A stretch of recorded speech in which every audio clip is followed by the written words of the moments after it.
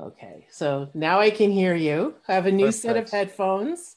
We're good. You can hear me. It's all okay. Yeah, I can hear you. Everything's Perfect. fine. The tech. Perfect. Sorry about that, people.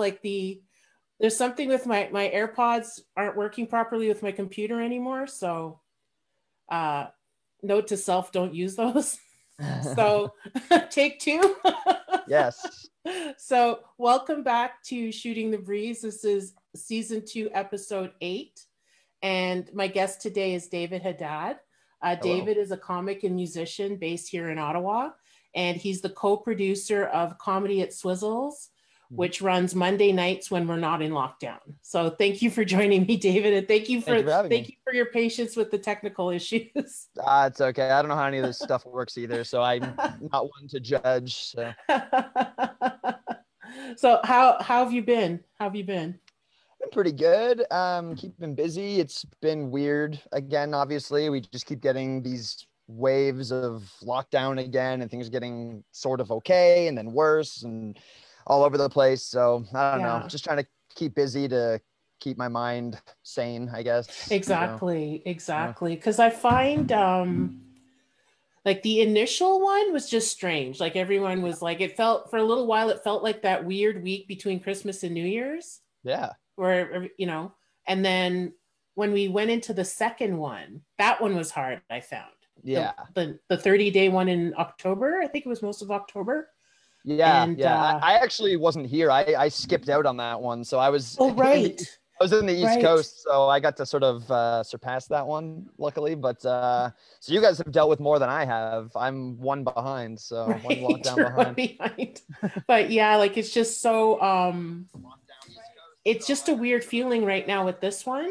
Hmm. And then now with the curfew, but they don't want to call it a curfew. It's like stay at home, which we've been doing. Yeah, So totally. Oh, it's just I can hear a little bit of playback. I don't know if that's anything. oh, oh, that's me. Okay. I'm a disaster. No I worries. found No it on worries. my phone and I didn't take the volume off. I'm a Okay. mess today. I'm just a big freaking mess today. I Well, don't. I'm just happy it's not me. I always assume I'm doing this stuff, so I'm more Yes, than happy to let you make these little technical fumbles. So it works. yes. That's my old person coming out. Like, what's happening? I don't know what's going. Yeah, that was totally me. That was Oh totally well. me. Anyway, sorry to interrupt. That's okay. That's okay. Um, oh, oh yeah, with because now we're in. I think effective tomorrow, effective like 12:01 Yeah, yeah, tomorrow. We have the exactly. stay-at-home order, Totally. which I guess we can get fined or whatever if we're out after 8 o'clock. Yeah, it's confusing kind of. I've heard sort of different versions of what's happening, and I've heard like you're allowed to be outside with groups of five, but if you get caught, you still get in trouble. So it doesn't sound like you are allowed. I don't know. I don't really know what's going on. Yeah. I'm just sort of trying to keep my head down with this whole thing. You know, I work a little bit. I'm able to even I think with this, I think I'm still allowed to work because I'm well, I'm a dog walker, but I'm currently only walking one dog, and it's for a blind woman, and so that's still sort of an essential thing for her. She just Hmm. literally needs someone to walk her dog, so I'm Right. still doing that every day. So that gives me a little bit of normalcy, which is nice. I mean, it's only half an hour, but it gets me at least At least you're something. outside for half an hour. Yeah. Exactly. Yeah. Exactly. Because I think there are exceptions if you're walking a dog, like Yeah. if you like Yeah. Even just your after own dog. Yeah. your own You're allowed. dog or a dog, but you Yeah. can't walk people because there was No. something. There was. No. No Did you see furries. this No in the? furries on a leash. No, I didn't know that. Is that a thing? Yeah, Okay. I think in Montreal, like a woman. Wow. I think she was fined for walking her slave. Oh It wow. was a kink thing, like the dom Okay. thing, and they stopped her, and she's like, "Don't you kink shame me," sort of thing. And so She they kind of had has a to. point, I guess. So I think they have to be specific, like you could only walk a dog, Yeah. on a leash or Exactly. something. Well, what if a person sexually identifies as a dog like that person did? I don't know. That it starts getting It's confusing and murky there. So I don't it's know. getting murky. Exactly. Like the lines are blurred. Like we don't know. Yeah. But yeah, that happened. I think it was over the weekend, but it was Oh wow. fairly like within the last couple of days. I thought that was pretty That's funny. crazy. Yeah, that is. I didn't know that. Because I didn't even think of that. You know, that, oh No. yeah, there's going to be somebody walking their person. Yeah. I wonder if the fine, imagine if the fine was just like part of the kink for them. They're like, good, give me the Yeah, fine. yeah. Like, just, Give me a nice big fine. I like it. Oh, I like a hefty fine. Yeah, that could be part of it. We don't know. It could be part of it. You never know. Yeah. You never know what's going to turn someone's crank, you know? No, certainly not. Certainly not. And maybe they discover, oh, we like big fines too. You Yeah. Well, I don't like big fines, so I will not be doing that. I Same. will strictly be walking professional dogs, not people or lovers. No, I'm not against. I'm not kink shaming, but I don't want the money charge. No. The charge. Exactly. I don't want to pay a fine. I don't want to get in trouble. So No, absolutely. yeah. I'll just keep doing what I've been doing for the last 11 months or 10 months or something. It's wild. Know? Yeah, I think it's wild that we're still in it. But yeah, like if you think about it, if they had told us in March, we need to be locked down for a year. Yeah. People would have gone mental. Yeah, it makes you wonder if they anticipated this and they just sort of had the wherewithal to know we'd freak out, like, which is kind of fair. Like if someone told me that, I'd like, fuck that. I don't know how I would react. Like, exactly. I know it wouldn't be good. No, definitely not. You know, because that at least they broke it up for us a little bit, but yeah, I guess. Yeah, but to know that you're going to be locked away or locked up and like very limited human contact for a year at least, like that's people that would be dangerous for people. It's true. We've had our moments though, like we've had our moments where it almost seemed normal, like in comedy even, like there's been windows of time where for like a month and a half it almost feels like the old days again. And so that's been nice, and hopefully we get a couple more of those every once in a while before things hopefully get better overall. So like how were things for you, like when we went, like before, actually, say from when things reopened in July to when you went to the East Coast? Like how was performing and stuff for you then? It was a slow build to semi-normalcy. So it started weird. I think the first show I did was like a Trevor's Pad show at Yuck Yucks. There was like 6 people in the audience. Everyone's unsure of if we should even be there. There's the plexiglass, which is a whole strange thing to get used to. Performing behind plexiglass is very weird. So you performed at the Absolute Comedy in Kingston since this has happened, right? Yeah. That to me has been the most crazy plexiglass. It's like looking in 3 mirrors. Like funhouse mirrors. Yeah, while you're performing. It's really, really weird. Because you see yourself here, and you can only see like the front table. Yeah, and like only like their hands and elbows pretty much. Like the 2 people right at the front of the table, that's it. And then just the void after. Yeah. I was on a show there like a month ago, and the headliner, Nick Reynoldson, he was trying to do crowd work, and he was sort of trying to like get a better look at them, and he actually stepped off the stage and kind of fell into the thing because he was, and he made it really funny. He made it super funny, but he literally was just trying to get a better look at them because they were trying to talk to him, and he just couldn't do it. And because it's like I can hear you, but I don't know where you are, and even your hearing is affected behind there. Totally. It's weird, but so to answer your question, it was just sort of a lot of different experiences, I guess, because I think I got used to it, and then I'd go to a show like that and be like, oh, I was not prepared for this. I mean, it was fine, but it was just weird. Producing shows was definitely weird because there was like a little bit of pressure of like, oh, I hope I'm not going to make my community sick by being a producer and letting people in. Like I don't know, I don't want to be the guy that's like, oh yeah, remember when David Haddad let everybody go perform at Swizzles and then we all got sick and like it literally killed the auto.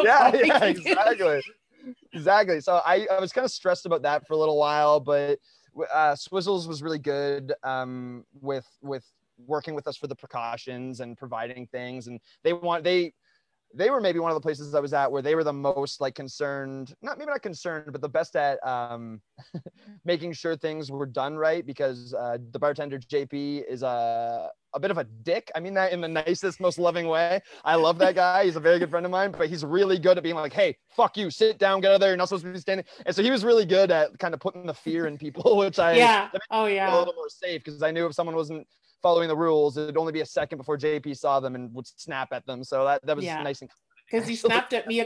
Actually, he slapped me on the ass once. Okay. Because I was leaning over to get my camera.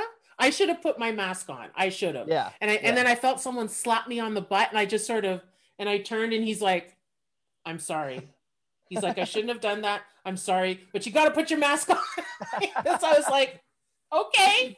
Yeah, that is a weird way of doing that, and probably an HR. Because I was just shocked, because I was like, no one has touched my ass in a long time, and I was not expecting that. I was just like, like, who? Yeah. I mean, gay man or not, it's weird to be slapped on the ass randomly out of nowhere. So exactly. So it caught me totally off guard, and I was like, since then I'm like masked on. Like, I was just gonna say, you'll never forget to put your mask on. Never forget. So, exactly. I mean, right or wrong, his method works. So it worked. Yeah, but the thing is, like, I've noticed that like a lot, like the 3 or 4 places that I've gone, that I went to comedy in Ottawa for, were like, they took it seriously. Oh yeah. They took it seriously. If we didn't have comedy. We needed to, right? It's exactly. Like, that's the way I looked at it. It was like, I had no patience for fucking around with the rules, because we just want to do this, right? Like, I just want to be able to do this. I want my friends to be able to do it. I want the community to be able to do it. So it's just like, I didn't have any patience, and that's why I was glad to be working with Swizzles, because they certainly didn't have any patience for it. So it was nice to know that was it. But like you said, a lot of the places, Yuck Yucks was also fantastic for everything. Absolute comedy. I went there, and the owner looked like he was gonna have like a like an anxiety attack. Like, that's how on top of everything he was. Like, everyone's wearing the mask, right? Like, so they just want to make sure everything's working properly. Like, because God forbid if like, say someone, because we've heard stories of people like saying that they're not sick when they were, or they they weren't out of the country when they were, and stuff like that. And I can't even imagine like the feeling if something was traced back to like your establishment after you felt like you've done everything. Yeah. Like, that would be terrible. That must feel really bad, Yeah, it would make you feel bad. It would stick with your reputation forever, probably, even after this. Like, oh, that's that place that was gross during a pandemic or whatever. Like, so it's in everyone's best interest just to not fuck around and just make sure. Because like you said, people who just don't do the things they're supposed to do. Like, when I went to the East Coast, the day I landed, there was someone from Toronto who went to an old folks home in Moncton, and they didn't do any self-isolation first, and they got people sick. That was one of the first like major cases that they'd had. They'd been really, really good in Moncton, and then some asshole just decided from a hot spot. Yeah, exactly. Oh. And like, when I went there, I went to my folks have a cottage. So me and my dad went to my cottage. We spent 2 weeks there. We didn't see anybody. It was just the two of us. And then when we were done, beautiful. I remember seeing your stories and your pictures, and like the ocean, and you had like good food, and totally. like that's, you did it in style. That's the way you do it. It was like a little vacation. Yeah, it was actually pretty awesome. Him and I just watched, like, we just would drink, eat good food, watch, we binged the shows Ozark and The Boys the entire time we were there. We just watched good TV. It was a good time. I actually had a pretty good isolation. So I don't know why some dick from Toronto couldn't do the same thing and not get, especially if you're going to an old folks home. That's like why you're going there. And that's like the whole thing we know about this. Yeah.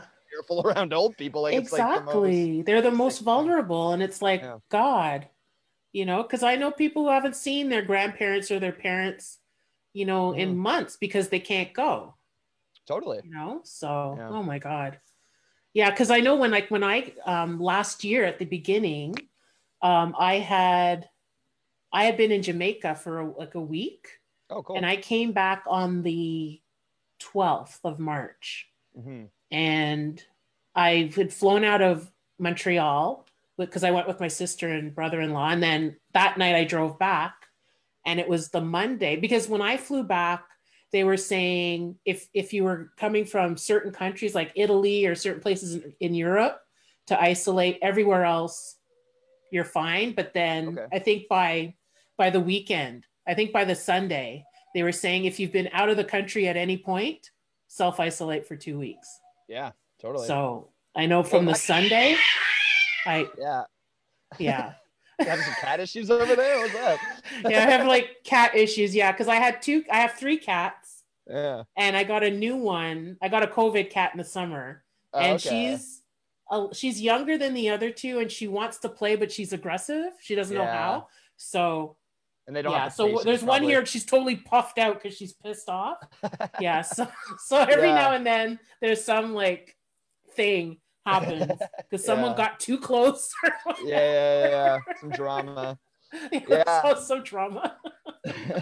But no, what you were saying about, just like the isolating, it's funny, like, it's not really, I mean, it's a bit of a pain in the ass, obviously, to spend 14 days like that, but I mean, you just got to do it. My parents, they've done it like 3 times now, I think, because they've just wanted to like come see me or whatever, or they were in Florida when everything went down, so they had to do it when they first got back. And then they came to visit me in August for my birthday. So then on the way back, they had to do it again for another 2 weeks. And then when I came down, my dad didn't want me to be alone at the cottage. So he was like, oh, I'll just self-isolate again for 2 weeks. And I was like, Jesus, that's a lot. I don't know anyone that's done it 3 times yet, and I think they're coming here in February if they can, depending on how things go. And so they'll have to do it. It'll be a 4th time for him self-isolating after that. So yeah, it's crazy. Yeah. Cause one of my good friends, her husband lives in France. She's in Montreal and he's in France. He's here now. Okay. Like he's been here for a few weeks. I think he's going back next week, but the same thing, like, cause I think she's gone over there twice. Yeah. And self-isolated for 2 weeks there. Mm-hmm. Then she spent like a month. And then when she came back here, she's, self-isolated for 2 weeks. It's just, you got to do what you got to do. Yeah. And then when he came, they self-isolated, and it's just, that's what you have to do. Like if you need to travel somewhere or you need to go somewhere, that's just part of that's the way it is now. Yeah, that's the way it is. It's a protocol, So sucks, but I don't know. Yeah, it's going to be like that for a little while at least, Yeah. But oh well. I'm just like, let's keep everybody healthy and hopefully Absolutely. No one gets sick. Hopefully, people stay safe and everything. So absolutely. Yeah. So this is like the first time that like we're really like just sitting down and chatting, and because we know each other. We know obviously, but we've never really like talked. No, more than like just this. Like conversations at a bar for a show, here and there for a night, but not like a full sit down conversation. Yeah, nice. Like tell me about your life. Like we've never done that. So, like how long have you been doing comedy, and how did you get started? I've been doing it 4 years now. Probably 4 years, like in a couple days, actually, something like that. Pretty soon, around this month anyway. So 4 years. I've always really been into stand-up, a bit of like a comedy nerd. I was just like obsessed with podcasts that were kind of analyzing stand-up and breaking it down for years before I ever did it, which was really helpful when I finally got into it, because I had all these like reference points and kind of tools to use. But I got into it because I was in a script writing program at Algonquin. It was my 3rd year at Algonquin. I'd done 2 years of professional writing, and then I did script writing, and there were 3 comedians in my class. 2 of them aren't here anymore, so I'm not sure if you're familiar with them, but there was Daniel Araya, who actually was producing Swizzles at the time when I met him. And then there's yes, I know him. He's in Toronto now, I think. Yes. I've met him a couple of times when he's come to town. Yeah, he's a cool guy. And then Kennedy Ryan, she's also very awesome and funny. And then she also later was producing Swizzles as well. And then the third person was Andrew Womble, who you know. Yeah, I know Andrew. Yeah. And so he was actually the one that kind of, more than any of them, like I was just excited to be around comedians. Like I hadn't really met anyone that did it yet. I was so obsessed with it. Like literally I was hearing them talking, being like, oh yeah, like I was at an open mic the other night. Like I just want to start leaning into crowd work, and just hearing like sentences like that got me like all excited, because I was like, oh, it's real. People are doing it. Yeah. I was like, I've heard of this. I've heard of crowd work. Like, I know what that is. Like yeah. So I got really excited. And then Andrew was sort of the one who pushed me a little bit, which getting to know him like throughout the years, I don't think it's like he didn't like see anything in me. I think he just sort of likes pushing people into comedy and seeing what happens a little bit. Because I remember him asking me, he was like, oh, what are your premises you're going to do? Because I signed up for a Yuck Yucks open mic. And he was like, what are you going to do? Run it by me. And I had this like weird instinct to not run it by him. And I didn't. And now 4 years later, knowing him very well, it was the right instinct. I run jokes by him all the time now, like kind of knowing what I'm talking about, and he'll just look at me like dead in the eyes. It never feels good. So I think doing that before my first set wouldn't have been a wise choice. But that being said, he was very helpful in showing me the ropes of like how to find shows, how to sign up for Swizzles, how to get into the Ottawa Comedy Community page and sort of find shows. So, and then after that, it was just sort of, I just got obsessed instantly. So that's kind of when I find a creative pursuit that I'm into, I get pretty like locked in. So yeah, that's pretty much what happened. And I kind of just been running with it as much as I can since. Cool. So, yeah. Cool. And how did you inherit Swizzles? Like how long have you been co-producing that? Yeah, that was, so since I started comedy, like I'm probably the 6th producer since I started comedy of Swizzles, Really? I think, something like that. So I inherited the spot from Adrian Brown, and he was just a comic. He was doing it with Kennedy Ryan. They were producing together. I think that's who I inherited it from. Anyway, he stopped doing it, and he suggested me, and JP liked me, so they agreed to give it to me. And I was working with Mike Tomafi for a little bit doing it, and then he stepped back, and now I'm with Sophie Hayes. So yeah, there's been a lot of us. Like that show has had quite a few producers. But, wow. Yeah. But yeah, because Swizzles is one of my favorite spots. Oh yeah, I was really happy to get involved with it because it was like a place that made me very comfortable with comedy, and like I really worked out a lot of my shit there and started kind of figuring things that, like, that was the place where I started getting more spots more regularly and given like slightly little chances. So it was really nice. And then when I was able to get that, I was like, okay, well, I love this room, so I can sort of try to bring that love to the shows I produce, hopefully. Yeah. So, yeah, no, it's one of my favorite, because I think Swizzles was my very first spot that I got, that I put like spot then got it, and I was like, And I know I hit that anniversary recently. I think that was sometime in December, I think. Yeah. Was my first time. I think that was my first time at Swizzles, but I love it. Did you get your first hosting there? Or did you host at Poor Boy first? Because I know. No, I hosted at Poor Boy first, and then Swizzles. Okay. Yeah, so I was a little more seasoned when I got to Swizzles. Yes.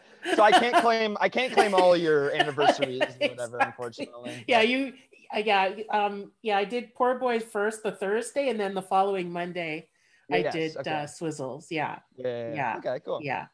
And that was fun.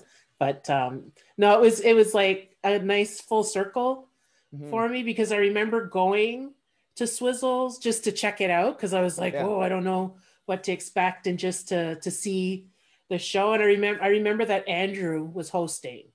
Oh no. That night. I remember Andrew was hosting. I remember Kia was there. Okay. I remember seeing you. Andrew was hosting, and I remember Kia. Okay, cool. And I don't remember who else was there. Yeah. And then I went back maybe like a couple of weeks later when I had my spot, and I was like, and that's where I met Tavis that night. I think I met Tom Hills that night. Yeah. So cool. Yeah, no, it's funny. I was just thinking today about how So since lockdown and like all these different phases of it and all this stuff, there's been a lot of an influx of new comics I've noticed. Yeah. And like there always is, but it's more noticeable because a lot of more regular comics from the last couple of years have sort of stepped back because of like families or just not feeling comfortable. And it's so weird to me that a lot of the comics right now that are very active don't even know who like Tavis Maplesden is, or like Jennifer Whiteford, or like these people who like, when I was doing comedy, I was like, oh, these are like my favorite people and the funniest people in the city. And it's just sort of weird that there's like this weird kind of overlap right now where when things get back to normal, there's going to be a bunch of like groups of comics that don't even know each other. It's going to be really interesting. It's true. Yeah. And I know in a couple of in the next couple of weeks, I'm speaking to 2 comics that started during the pandemic, because I'd really like to hear that perspective of, you started during a plague. Like, what's that like? Yeah, exactly.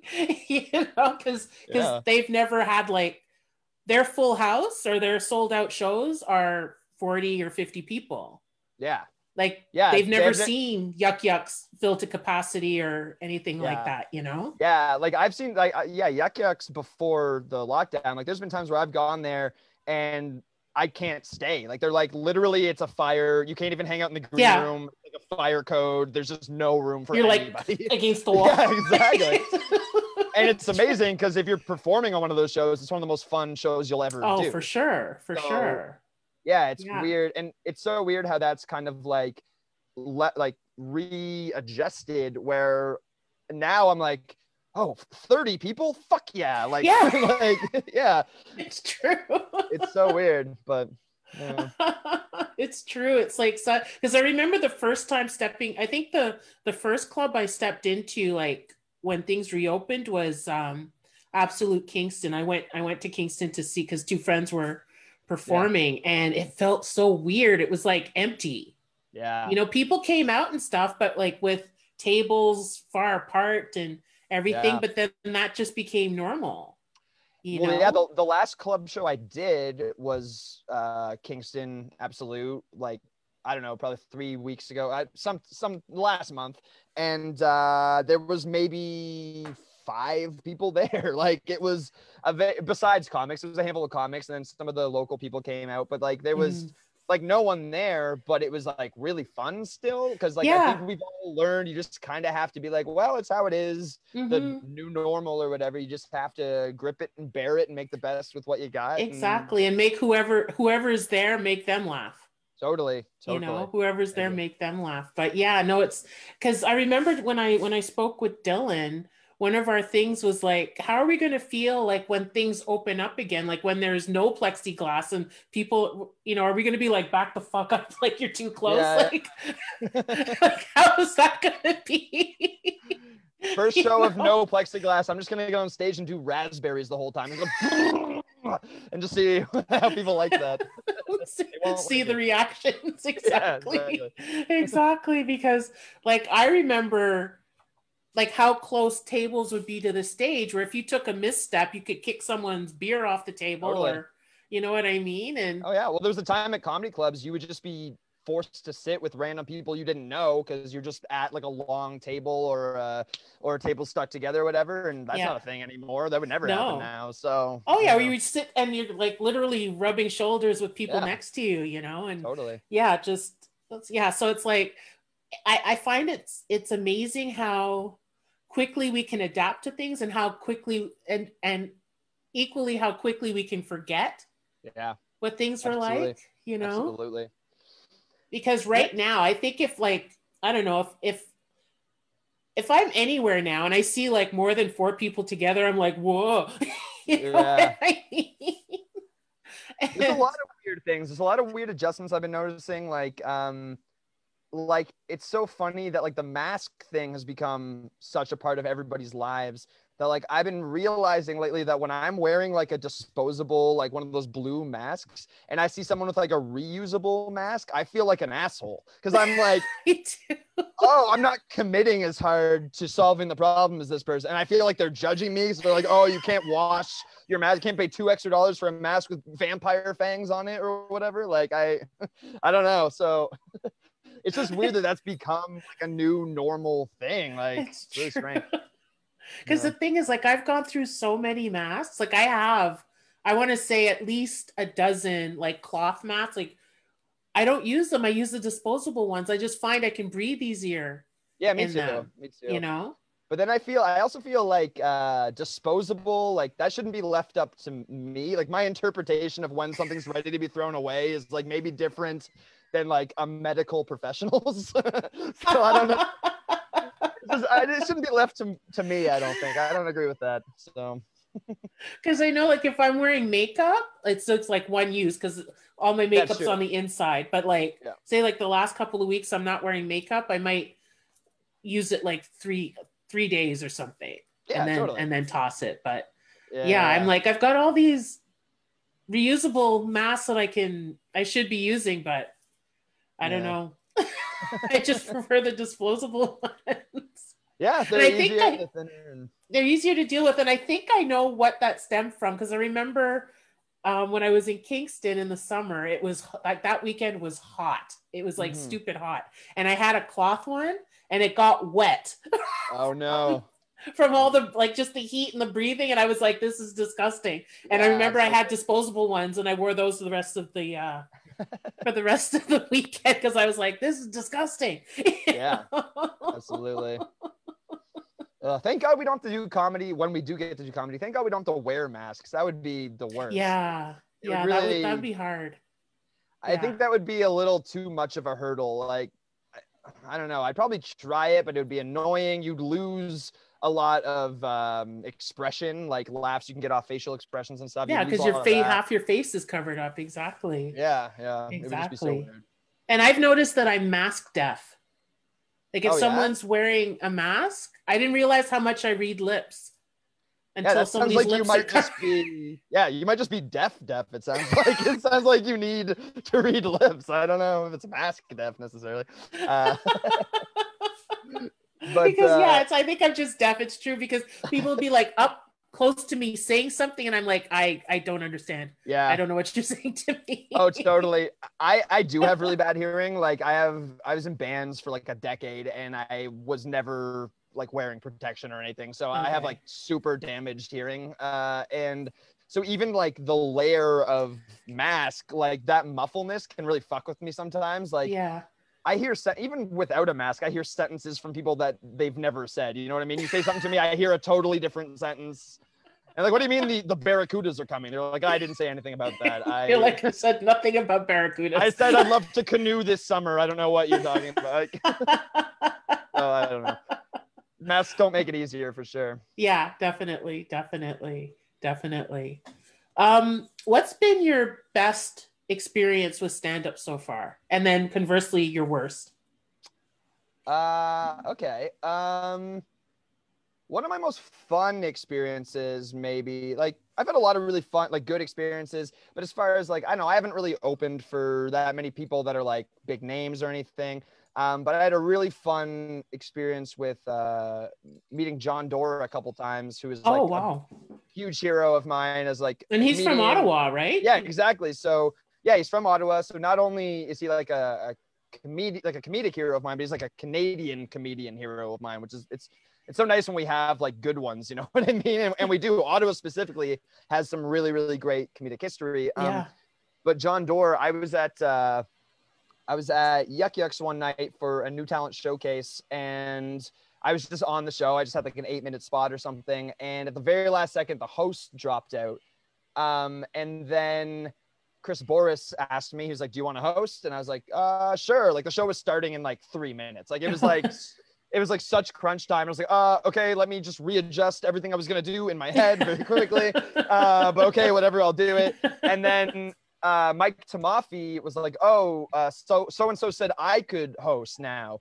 And so him and I were like sort of arguing about it. And then from behind us, John Doerr, just who was going to be on the show, stepped up and just said, well, can I host? And me and Mike were like, yeah, that's hilarious. Like, yeah, Okay. yeah, you should be the headliner of this show and you already aren't. But yeah, you can host this like 14-person open mic, basically. Like, go for it. And so it was really cool, like, because I saw him earlier that night and I was like, that's fucking John Doerr. And I was like, okay, I have to deal with that. Let's not be a weirdo about it, because I just love him so much. And then I was like, okay, maybe I'm going to be the host. Let's like be chill. And then I was like, okay, now John's doing it. And that was really cool. And then he was just so cool. I've noticed with like bigger Canadian comedians I've met, like him or like Jeremy Hotz, or Tom Green, that I don't know if this is a Canadian comedian thing, but they speak to us, at least in my experience, as equals, which is really cool because we're not. Like, like Jeremy Hotz said he got off stage and Jennifer Whiteford and I were talking to him, and we were just asking him how it was and how he felt about his set. And he was like, oh, it was really fun. He's like, like, I'm just at this point where I can just go up there and I can just say whatever I want and they're on board. And then he was like, you guys know what I'm talking about. You're comics. And we're like, we don't know what you're talking about. You're Tell us. Like you're like a 20-year veteran who's like done all this amazing stuff. It's like, I have no idea what you're talking about, but it's so nice of them to just be like, well, yeah, we're all in it together, kind of, which is the sense I've gotten from people like John Doerr and Jeremy Hotz and Tom Green. Yeah.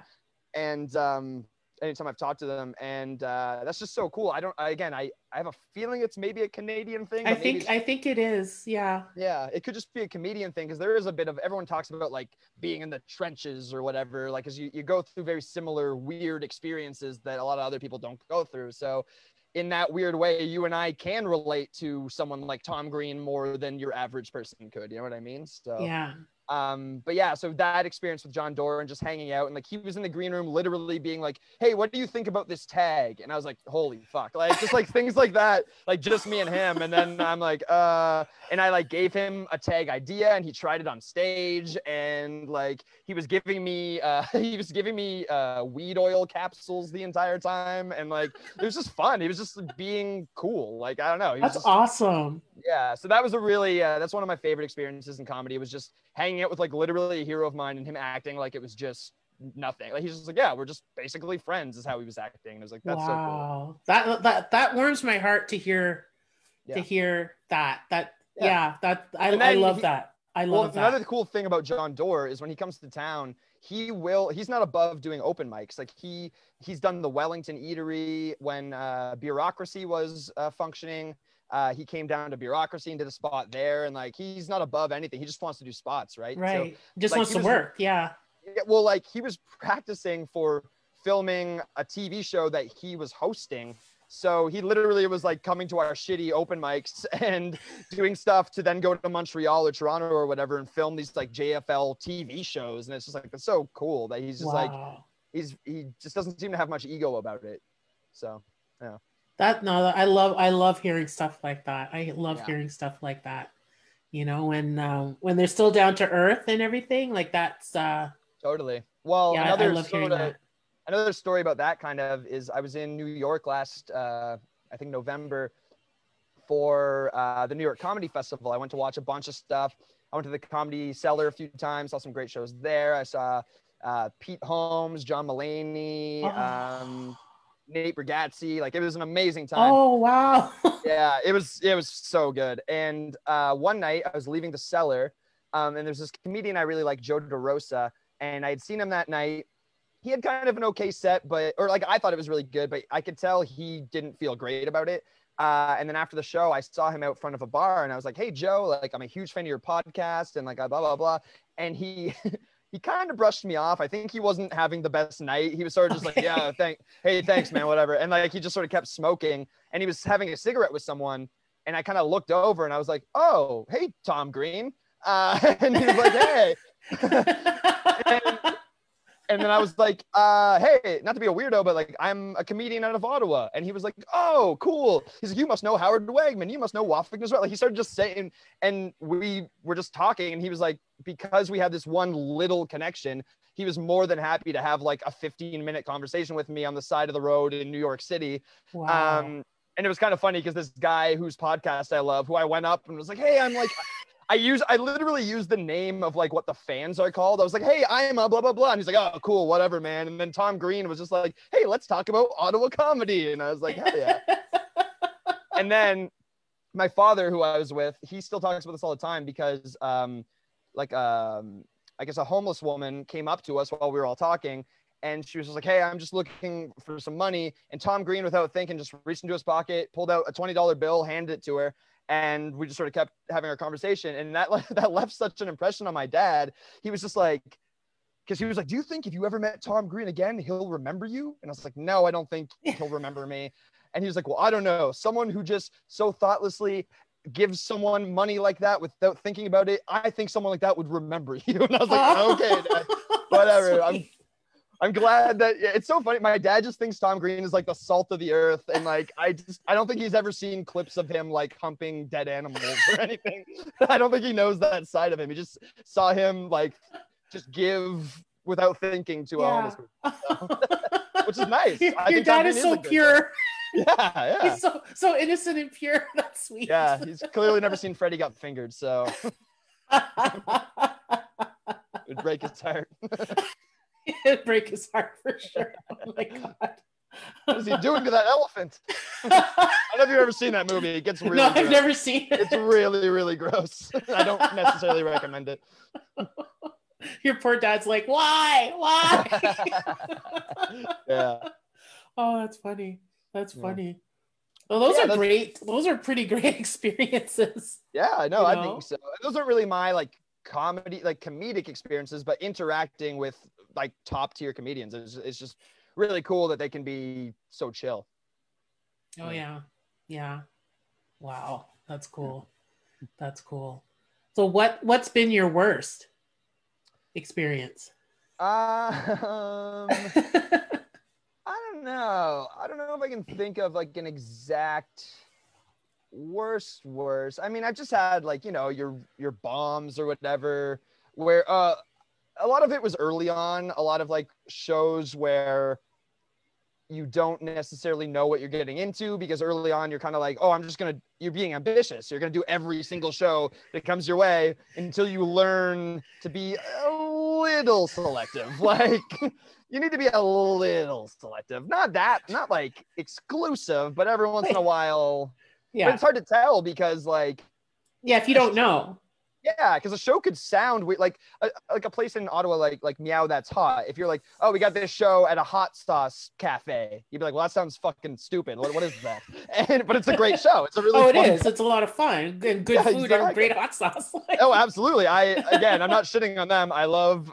I thought I usually have a bottle of the hot sauce next to my bed for whatever reason. I was gonna show it, but I don't have it right now. The Bengal Burn. It's my favorite flavor. Berry hot sauce. It's very good.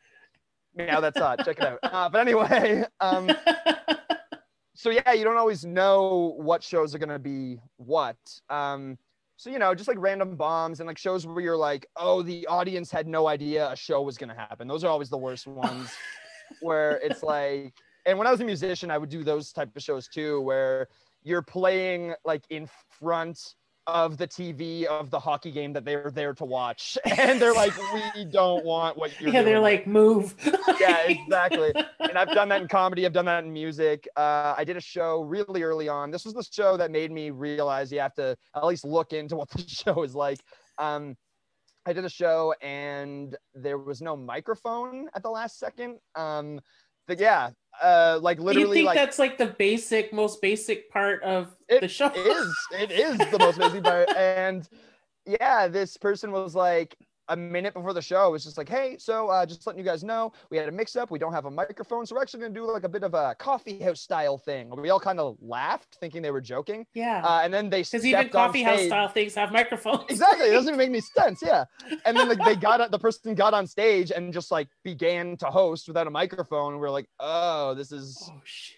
Yeah. And actually, you know, Dawn Zanklin was on that show too, if you ever want to ask her about that. So okay. I just remembered she was on that show with me. It was pretty early for her too, I think. But yeah, and it was fun. It was like whatever. I did it. I got up and I just yelled. I know how to project. I can do that. But it was weird, and it wasn't that good of a show as far as an audience anyway. So that was one where it's always kind of stuck with me with like, oh yeah, I remember that time you just got on stage to scream your set. Yeah, you just loud. Pretty much. You just yelled your set. Yeah, and I was only a couple months in anyway, so it's not like I really was like finessed or knew what I was doing either. So I'm sure even if I had a microphone, I don't know how good it would have been, but yeah. So whatever. But so that's one that always kind of stands out to me. Oh my God. That's crazy. Yeah, Like no microphone. Cause you yeah, think, okay, I've been at places where there's no stage, yeah. it's like That's move a few fine. tables around and stuff like that. Maybe no lighting or something, but Yeah, always a whatever. microphone Oh, at the absolutely. very least. Totally. It's funny though, because it really shows comics will do any show that, like, as far as most comics I know, like a lot of people maybe who aren't comics or who hear about that would be like, oh, well, as soon as I hear there's no mic, I'll probably just leave. But all of us are just like, well, shit, I guess I'm going to project today. Like we just sort of It's like, grip it oh and well. bear it and figure it out. Yeah. I mean, I've been in so many shows where like all of a sudden something pops up that makes it not really the most ideal situation. You're like, well, I guess this will just be one of those. And you Yeah, just exactly. get to the other side and hope the next show is better. So, yeah. Exactly. Oh my goodness. Um, when you're on stage, do you like, are there any things that are off limits to you? Like any topics or subjects or anything that like you would absolutely not bring to the stage? I don't know. I don't know. I would probably discuss any topic, but it's just like the way I am in real life. There's certain things that I wouldn't do. Like I wouldn't harass a minority in real life. You know what I mean? So I probably wouldn't punch down against minorities on stage either, right? Like I could maybe talk about minorities, but even then I'd feel weird about it. So it's not like off limits, but there's like I guess it's not topic, it's temperament. You know what I mean? It's temperament, it's personality, it's the way your principles and morals kind of translate from like you as a person to you as an onstage comedian. So it's not that anything is off topic, but there's just certain things that no matter what the topic is, I'm just predispositioned to tackle it in a certain way based on who I am as a person. Right. So I think I wouldn't shy away from any topic, but my take could be reserved depending on what my personal principles or morals are in that situation, I guess. Yeah. Okay. Yeah. That makes sense. That makes total sense. Mm-hmm. What sort of qualities, like, are there qualities in comedians, like whether it's like comedians like us or like higher tier, like famous comedians that you really admire? Yeah. I just like fun people. I just like, and I like that in any situation, but like a comedian, sometimes it doesn't even matter if you're funny as long as you're like just a good hang almost. You know what I mean? Like that's like I'd rather hang out with a bad comedian who's a good person than a good comedian who's a bad person, right? Yeah, so definitely. Definitely. Definitely. And like there's been times in my life where I'm like friends with someone, I'm like, God, I hope they get better at comedy because I just really like this person.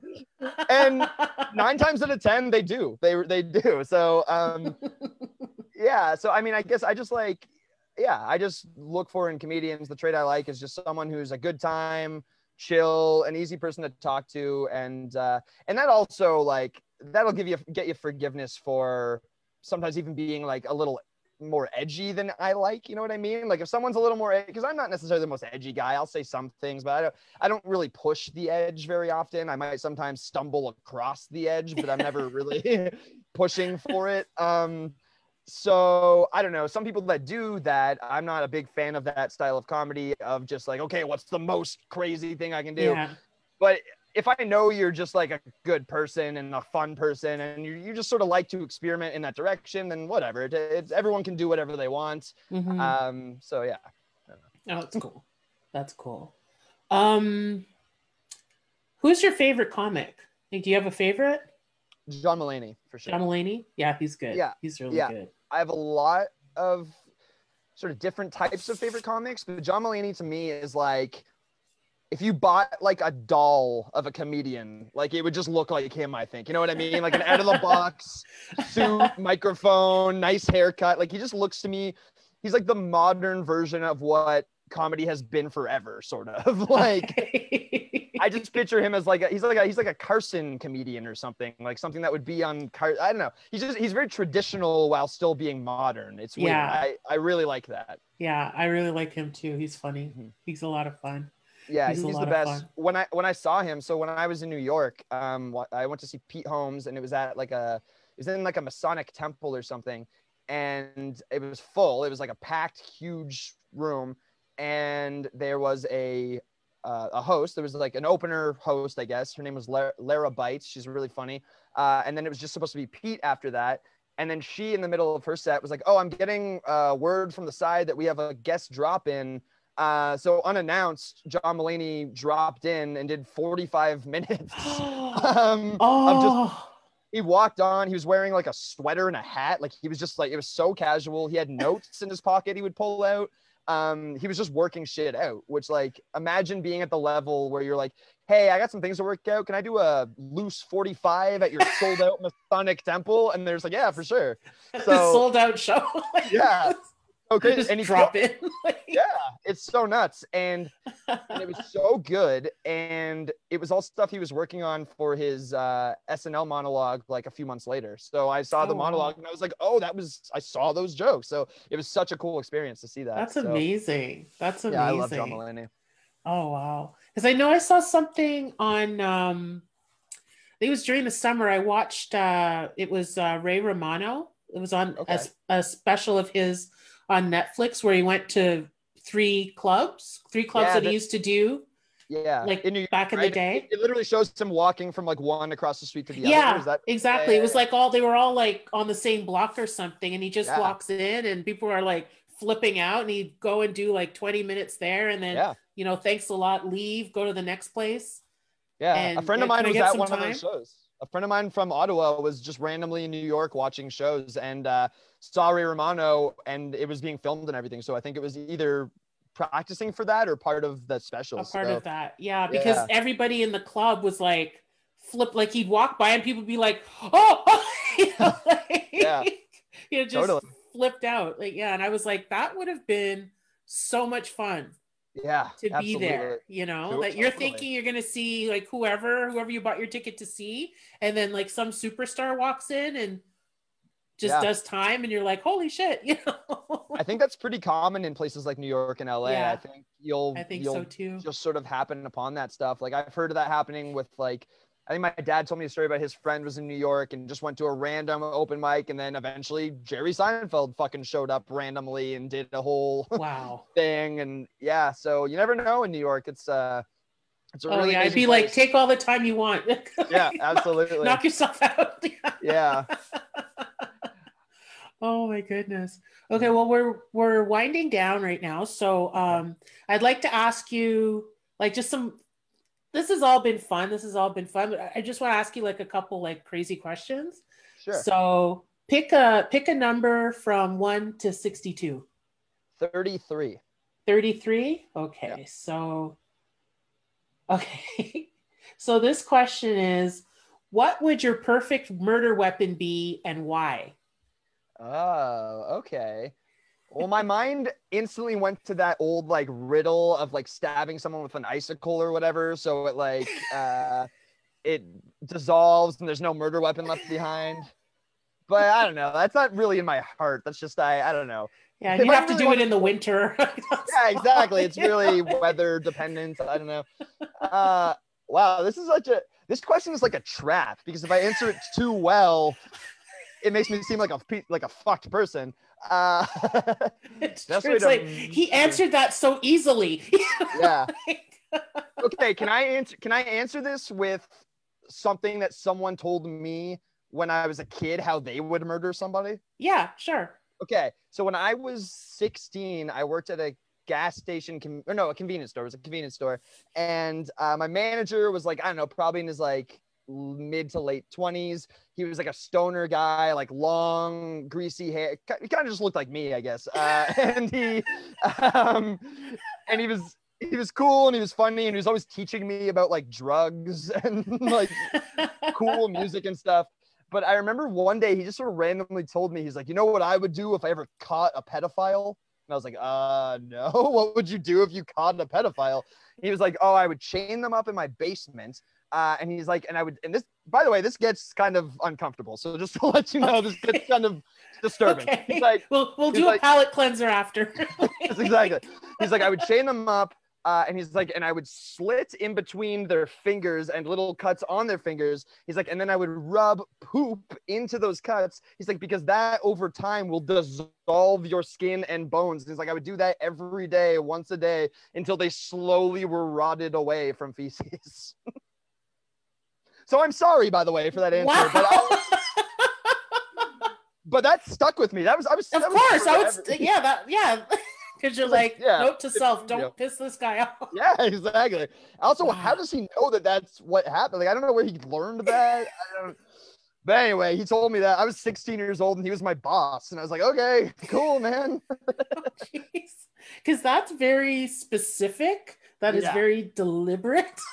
I also don't think we were talking about pedophiles or murder. I think he was like, hey, you know what I would do if I caught a pedophile? And I was like, okay. Like he wasn't asked the question. No, it was just a thing that he wanted to talk about for some reason. I don't know. Oh my God. Wow. Yeah. So it stuck with me, and now I've shared it with the internet. So now we're all like, yeah. As I was telling that, I was like, this isn't going to make anyone feel good. I don't know why I'm telling people. Just all this is going to do is make people uncomfortable. How about we do another one as a palate cleanser? Sure. Okay, so pick another number. Let's do 24.